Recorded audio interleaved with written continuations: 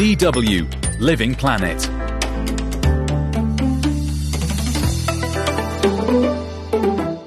Hi everyone, Charlie here.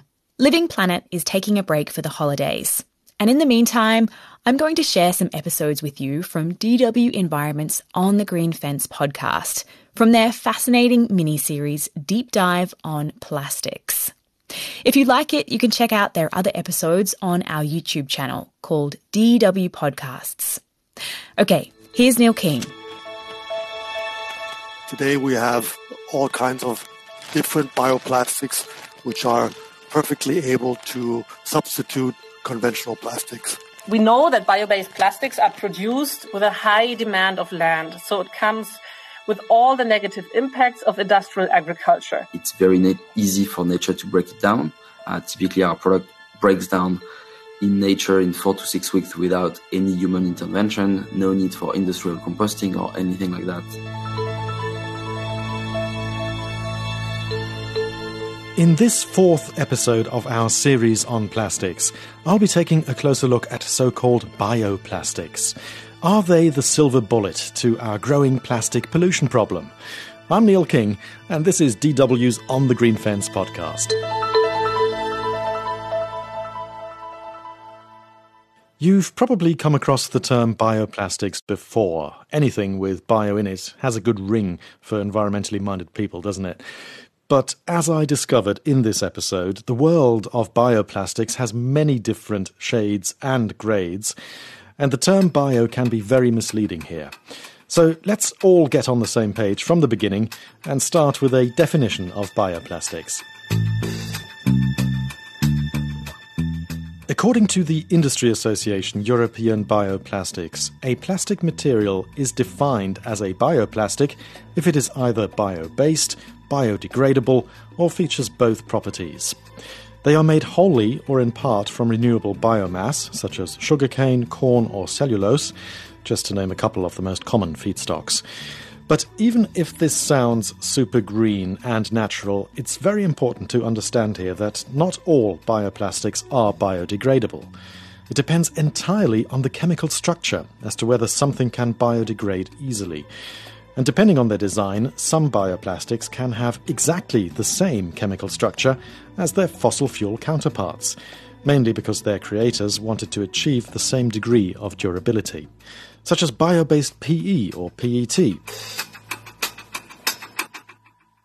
So it's a bit like building a Lego house, according to the very same plan, except that you're using different feedstocks for the Lego bricks. So breaking down these finished Lego houses is equally difficult in both instances, because once you've put them together, they end up being exactly the same polymers with the same properties. This means that some products that claim the bioplastics label can further fuel the very same waste problem we already have with conventional plastics.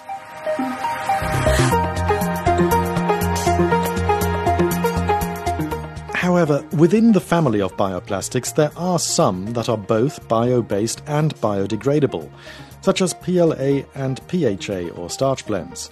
But even here, there are distinctions. So PHA is, for instance, both compostable and biodegradable in marine environments, whereas PLA is compostable in industrial facilities but may stay for up to 1,000 years in the marine environment. So bioplastics really is a very sweeping term for a large family of very different substances with very different properties and environmental impacts. And some of them are already being used for food packaging, agricultural films, composting bags, and other consumer products, for instance. So today we have all kinds of different bioplastics which are perfectly able to substitute conventional plastics, and they have quite a few properties which make them better than the conventional ones. That's Hasso von Pogrell, the managing director of the Industry Association European Bioplastics, which is based in Berlin. The benefits of bioplastics is indeed, since they're bio-based, you don't have to rely on fossil fuels for making them. You're using annually regrown, renewable material, especially coming from agro feedstock or from lignocellulosic feedstock, and these have the great advantage that the carbon footprint is much lower than their conventional counterparts. However, the results of the bioplastic environmental impacts have a significant range, depending on the differences in yield factors, underlying production processes, and other aspects. So some crops perform better than others, and it also depends on what happens to the bioplastics at their end of life. But according to a 2020 study titled The Unintended Side Effects of Bioplastics, the CO2 emissions to produce petrochemical polymer packaging for Europe are estimated at an average of 56 million tonnes, compared to an average of 15 million tonnes for bioplastic substitution. So, in terms of emissions, they would perform better here.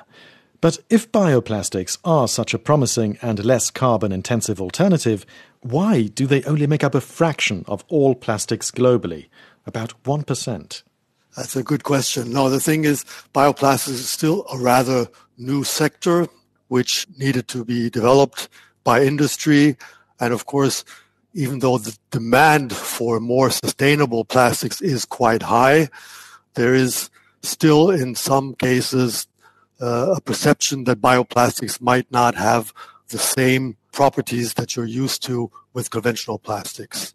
And this is something that still has to be made commonly known, that they can indeed perfectly well replace conventional plastics in more or less all applications out there. Mm-hmm.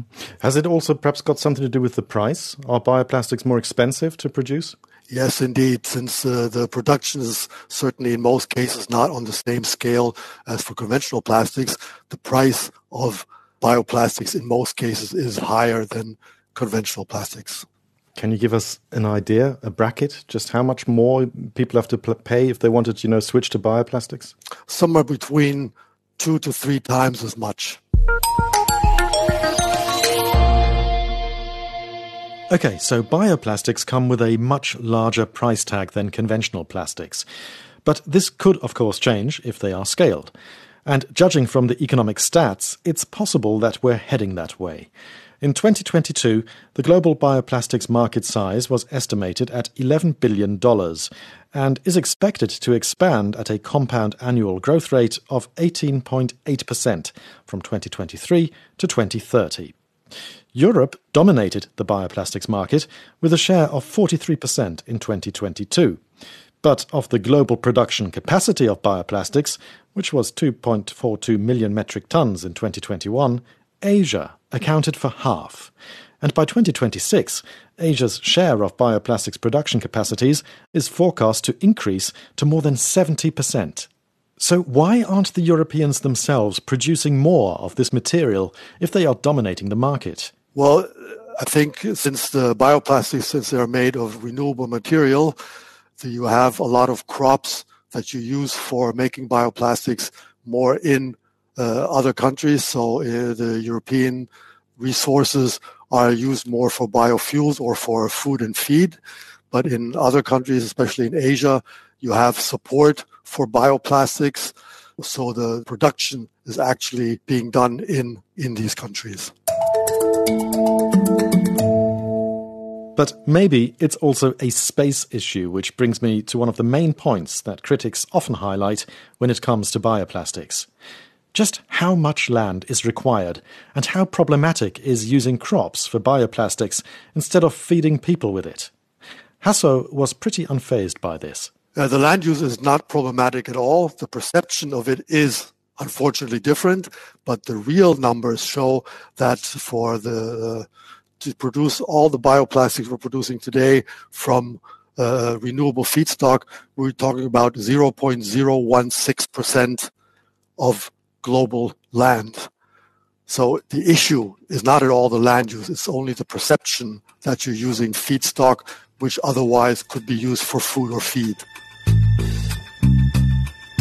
But that's today. So what happens if bioplastics are in fact scaled in future to replace conventional plastics? Well, according to the NGO Deutsche Umwelthilfe, or Environmental Action Germany, if we wanted to replace the entire global demand for plastics with bioplastics, we would need almost 5% of the world's arable land to do so. That's 75 million hectares of land, which is more than twice the area of Germany. And just to add a bit of context in terms of crops here, globally, around 170 million tons of plastic is used for packaging purposes annually. Substituting these petrochemical plastics with bioplastics would require over 600 million tons of corn, for instance. That's half the current global production of corn, by the way. But even if we were willing to set aside that much land and crops for bioplastics production, there is another problem. All these crops need water. Some estimates suggest this would require some 390 billion cubic meters of water. That's about 60% more than the EU's annual freshwater withdrawal. So this land and water use would explain why we Europeans are happy for the crops for our bioplastics to be grown elsewhere. So it's not all that surprising that environmental groups are critical of scaling bioplastics. Like Janine Corduan, who spoke to me on behalf of the environmental NGO Friends of the Earth Germany. For us, bio-based plastics are also a really big problem, because especially when bio-based plastics are used to replace single-use plastics, we do see it's a really big problem. We know that bio-based plastics are produced with a high demand of land, so it comes with all the negative impacts of industrial agriculture. We do use a lot of fertilizers, we use pesticides. For this, we need a lot of oil and gas as well. We do need water. When we look now on bio-based plastics in the packaging sector, we know that a lot is produced on the basis of sugarcane. And this comes, for example, from Brazil. It is super problematic with all the aspects that I just mentioned. There's even pesticides used that are not even allowed in Germany. So all of this is very problematic.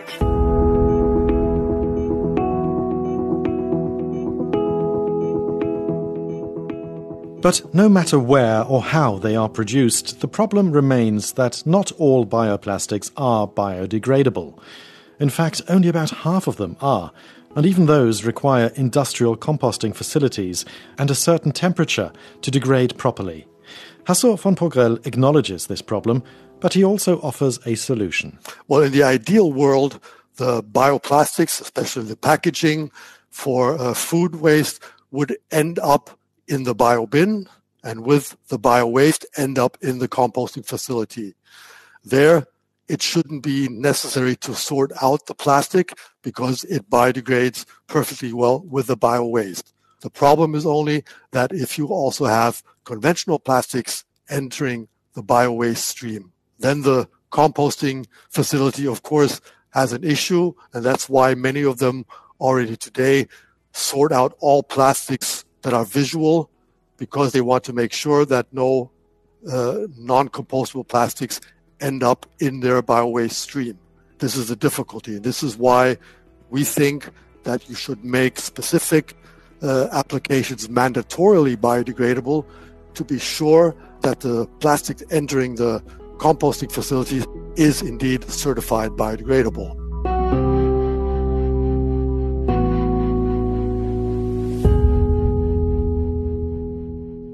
But it's not just that some composting facilities reject bioplastics because they can't distinguish them from conventional ones. There's also the issue of which chemicals they may contain and the safety of these compounds. According to a study by scientists in Germany and Norway released in 2020, most bioplastics and plant-based materials contained toxic chemicals with similar toxic levels to conventional plastics. But there is another side to this. Of course, from a polymer to become a plastic, indeed, additives are necessary for all plastics, also for bioplastics. But especially in the case for compostable plastics, they need to pass rigorous ecotoxicity tests, and therefore the allegations that those additives are indeed a problem is not the case. If I may, just an example, in Germany you will have a lot of composters saying we should collect the compost not in biodegradable waste bags, but, for example, in newspaper. the newspaper wouldn't pass the ecotoxicity test that the bioplastic needs to pass to be certified industrially compostable, just to understand how rigorous the test is. Is that because of the printing inks? Exactly. And this is something that obviously is misunderstood because everybody thinks paper, especially newspaper, is perfectly biodegradable, which it is. But if you look at the ecotoxicity, then they become a problem. Let's just leave Hasso von Progrell from the Industry Association European Bioplastics there for now and move on to a startup that I think really has the potential to cut through most of the problems we just looked at. The USPs is that the materials that we use for packaging have been in this environment for hundreds of millions of years. So nature knows exactly what to do with it. Seaweed is very abundant compared to other types of biomass, like using agriculture-based crops. We have something that's not going to compete with food, which is really great compared to the first generation of bioplastics. That's Pierre Pallier, the co-founder of the UK-based startup Notpla, or Not Plastic. His company, which was founded in 2014, says it is producing a non-chemically modified bio-based plastic that is classified as a natural organic substance by EU law, just like fruit peel, except it's not made from fruit, but from seaweed. And it easily biodegrades in nature in just 4 to 6 weeks without the need for industrial composting or special conditions. So what we do is that we've learned how to use from different seaweed, different extracts that have the right properties for packaging applications. We blend them together. So we first extract the gelatinous part of the seaweed. And then with that gelatinous part, we can create different formulations. And a lot of work has actually gone into retrofitting this raw material into the existing supply chain of synthetic materials like plastic. So for quite a lot of our products, we are actually running on the same factories, on the same lines, at the same speed as plastic would, so that we don't have to build everything from scratch. And the raw materials, you said, I mean, they're like over 12,000 species of seaweed. You've pinpointed several that you are using for your product. Just regionally speaking, I mean, where does the seaweed come from? So actually, like, for the past 8 years, we've really kind of like built a lot of relationships. Our ambitions are global, so we want to be able to kind of like provide our products in Australia and South America and Europe and everywhere else. So the goal is that we can create and stimulate the industry, which is kind of like existing but still nascent, to really create some of that capacity to transform the seaweed locally. So today we have kind of like tested in our lab seaweed from probably like 50 different parts of the world, different species. And there are not any adverse impacts on biodiversity if you take seaweed out of the ocean, or is that a problem that you're looking at? Yeah, so quite the opposite. Like one of the amazing thing about seaweed is that it's regenerative. So actually, like the model that we really prone for seaweed is aquaculture, where you're essentially kind of like farming seaweed in the ocean. The incredible thing is that like seaweed is actually the first kind of like step to rewild a portion of the ocean that has very little life. It provides the food and the shelter to the kind of like fish nurseries. And actually, like the fish, they take their share. So they'll kind of like eat 25% of the seaweed. Another kind of like 25% will be kind of like taken off by the currents, and that will sequester carbon to the bottom of the ocean for hundreds of thousands of years. And then what's left can be used for substituting plastic, for example. So we really think that it's a model that has kind of like a lot of virtues. And by the nature of the ocean, we can't really recreate the mistakes we've done with agriculture on land, because you can't use fertilizers. You don't need fresh water. So it's really a zero input crop to grow. You can't kind of like control it the way we've kind of like done with intensive agriculture on land. So, and what about the conversion rate? If we were just to sort of, as an example, I'm trying to picture maybe a 1 liter plastic bottle. If you were to make that with Notpla from seaweed, how much seaweed would you need for that? Yeah. So we don't do bottles yet, but certainly we do kind of like for example, takeaway boxes, where we like apply a thin layer of seaweed onto the cardboard to make it resistant to the food and the grease, because typically that's done with a thin layer of plastic. And for a box, we need kind of like a couple of grams of seaweed. We've actually calculated that like with one of our partner in France, if we were to use kind of like all the manufacturing capacity they have today in their kind of like plants, which uses the seaweed from the 20-30 kilometers radius around where they are on the coastline, we could make 1 billion boxes. So that's just kind of like the scale of the resource. So the potential is really enormous. Another kind of like fun fact, but we don't anticipate seaweed replacing all of plastic. That's not doable with the properties that it has, but it certainly can kind of like replace a lot of kind of like plastic for quick consumption cycles. But if just for math's sake, we were calculating how much of the ocean we would need to cultivate to be able to replace the entire weight of plastic used for single-use plastics in the world, we would need to cultivate 0.06% of the ocean. So that's just kind of like how much potential there is for seaweed to play a role in replacing like some of those single-use plastics.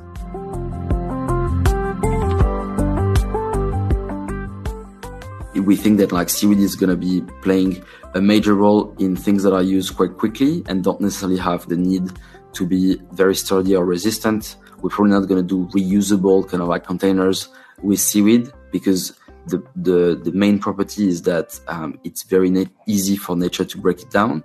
Typically, our product breaks down in nature in 4 to 6 weeks without any human intervention, no need for industrial composting or anything like that. So that's very fast, but it also means that it's a compromise on the durability of the material. So that also means, I mean, all the ingredients in your packaging, it's all natural. There are no chemical additives or anything like that. Correct. And actually, that's one of the things that is sometimes hard to kind of like to understand in the market is that there's a lot of bio-sourced or kind of like bio-based materials that are claiming to come from plants, but actually like they really are deconstructed and rebuilt into a new material that is plastic. So for example, the main bioplastic is PLA, polylactic acid. It's actually not very compostable because it requires industrial kind of like facilities. So if you leave it in the environment, it's going to create the same slow fragmentation into microplastics than your regular kind of like petroleum derived plastic bottle. It's also something that has been used for greenwashing a lot the space. What is plastic? What is plastic free? Luckily, the European Union has started to be a little bit more firm on that front and has introduced a definition of what is and isn't plastic. So basically, like anything that is polymerized artificially or chemically modified from a natural resource is a plastic. So if you take something that is abundant in nature, but you then kind of like chemically modify its structure, that's a plastic. Or if you take an abundant material and you polymerize a new polymer out of this that hasn't been polymerized in nature, that's also a plastic. So it means that like PLA and PHA, the two main bioplastics, are firmly in the category of plastics. And at NotPla, it's a bit in the name, not pla, not plastic. We are really kind of like excited about the role that native polymers, the polymers that have been around the environment for millions of years, have to play to help us reduce our addiction to plastic. The other aspect you mentioned, the durability, the fact that, which is an advantage in your case, that it degrades in nature very fast. It's super compostable. It's just like throwing away fruit, basically. But that's also a downside for some plastic packaging products, I would imagine, where durability or shelf life is important. I mean, what would you say? Are there any other aspects or any other obstacles that you face when you are trying to sort of, take away some market share from conventional plastic producers? What are the other obstacles that you have to overcome?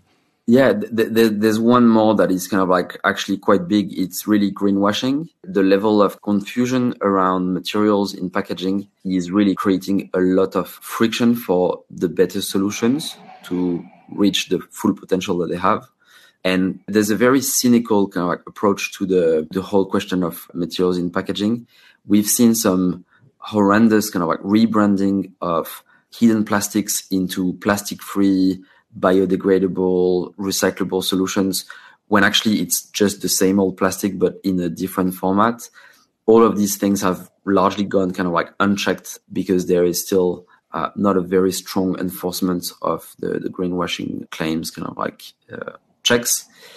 But things are changing. And I think that in the UK, you've got the green claim codes. In EU, you have like the green claim directives that are going to make it a lot more dangerous for brands to keep on squishing as much as the messaging out of little initiatives that they are taking.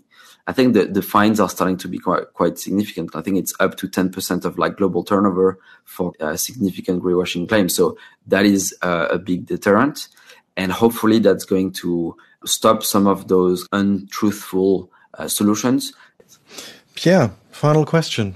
What's the next move for Notpla? What's the outlook, future plans? Where is this going? We're actually fundraising for the next phase of growth. We're also kind of like really looking at some of those new products that are being developed, this kind of like rigid injection moldable material that would open quite a lot of applications, from cutlery to hangers to boxes to all sorts of different kind of like molded materials opportunities. We are mainly active in Europe now, but I think that like our eyes are very much on how we can open new geographies. There's lots of demand from the US, so we are very conscious of like the opportunity there.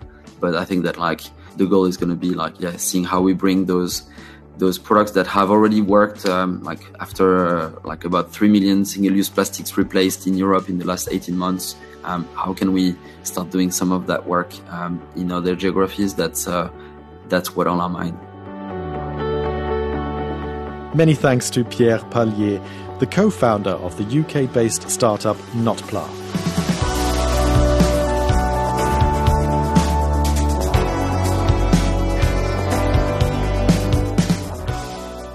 Personally, I found Pierre's seaweed packaging concept very convincing, especially compared to those bioplastics that require a lot of agricultural land, water and pesticides. Durability and pricing sounded like the main stumbling blocks to me for now, but even if there are promising alternative materials to get us off the plastic drip, environmentalists like Janine Cordovan from Friends of the Earth say that the whole debate around substitution of plastics is in fact distracting us from what really needs to change. So when we look at paper, when we look at aluminium, bioplastics, all of this is bad when we use it just for a short amount of time as a single use, because we have a lot of trade-offs when we produce single-use paper. For example, we use a lot of pulp, and for this we do need trees or eucalyptus and other resources from Brazil. This is absolutely not sustainable in any way. By the way, they are often coated with PFAS, so like long-lasting forever chemicals. When we produce aluminium, we contribute to climate change immensely because there are climate-potent byproducts like CF4. We have a lot of bauxite that needs to be mined. There is a lot of environmental damage with the aluminium production. And that's why reuse and long-lasting products are the key in all the sectors. That's it for now. If you have any questions or feedback, please send us an email or a voice message to onthegreenfence@dw.com. You can also interact with us on Spotify. Many thanks to my colleague and producer Natalie Muller and my sound engineer Gerd Georgi. And a big thank you to all our listeners for sharing and reviewing On the Green Fence.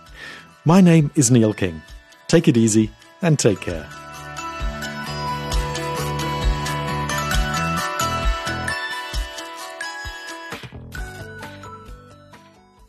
You've been listening to an episode of the On the Green Fence podcast from their Plastics mini-series.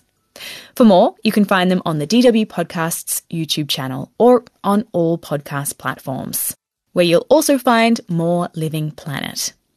I'm Charlie Shield, back soon with more environment stories from around the world.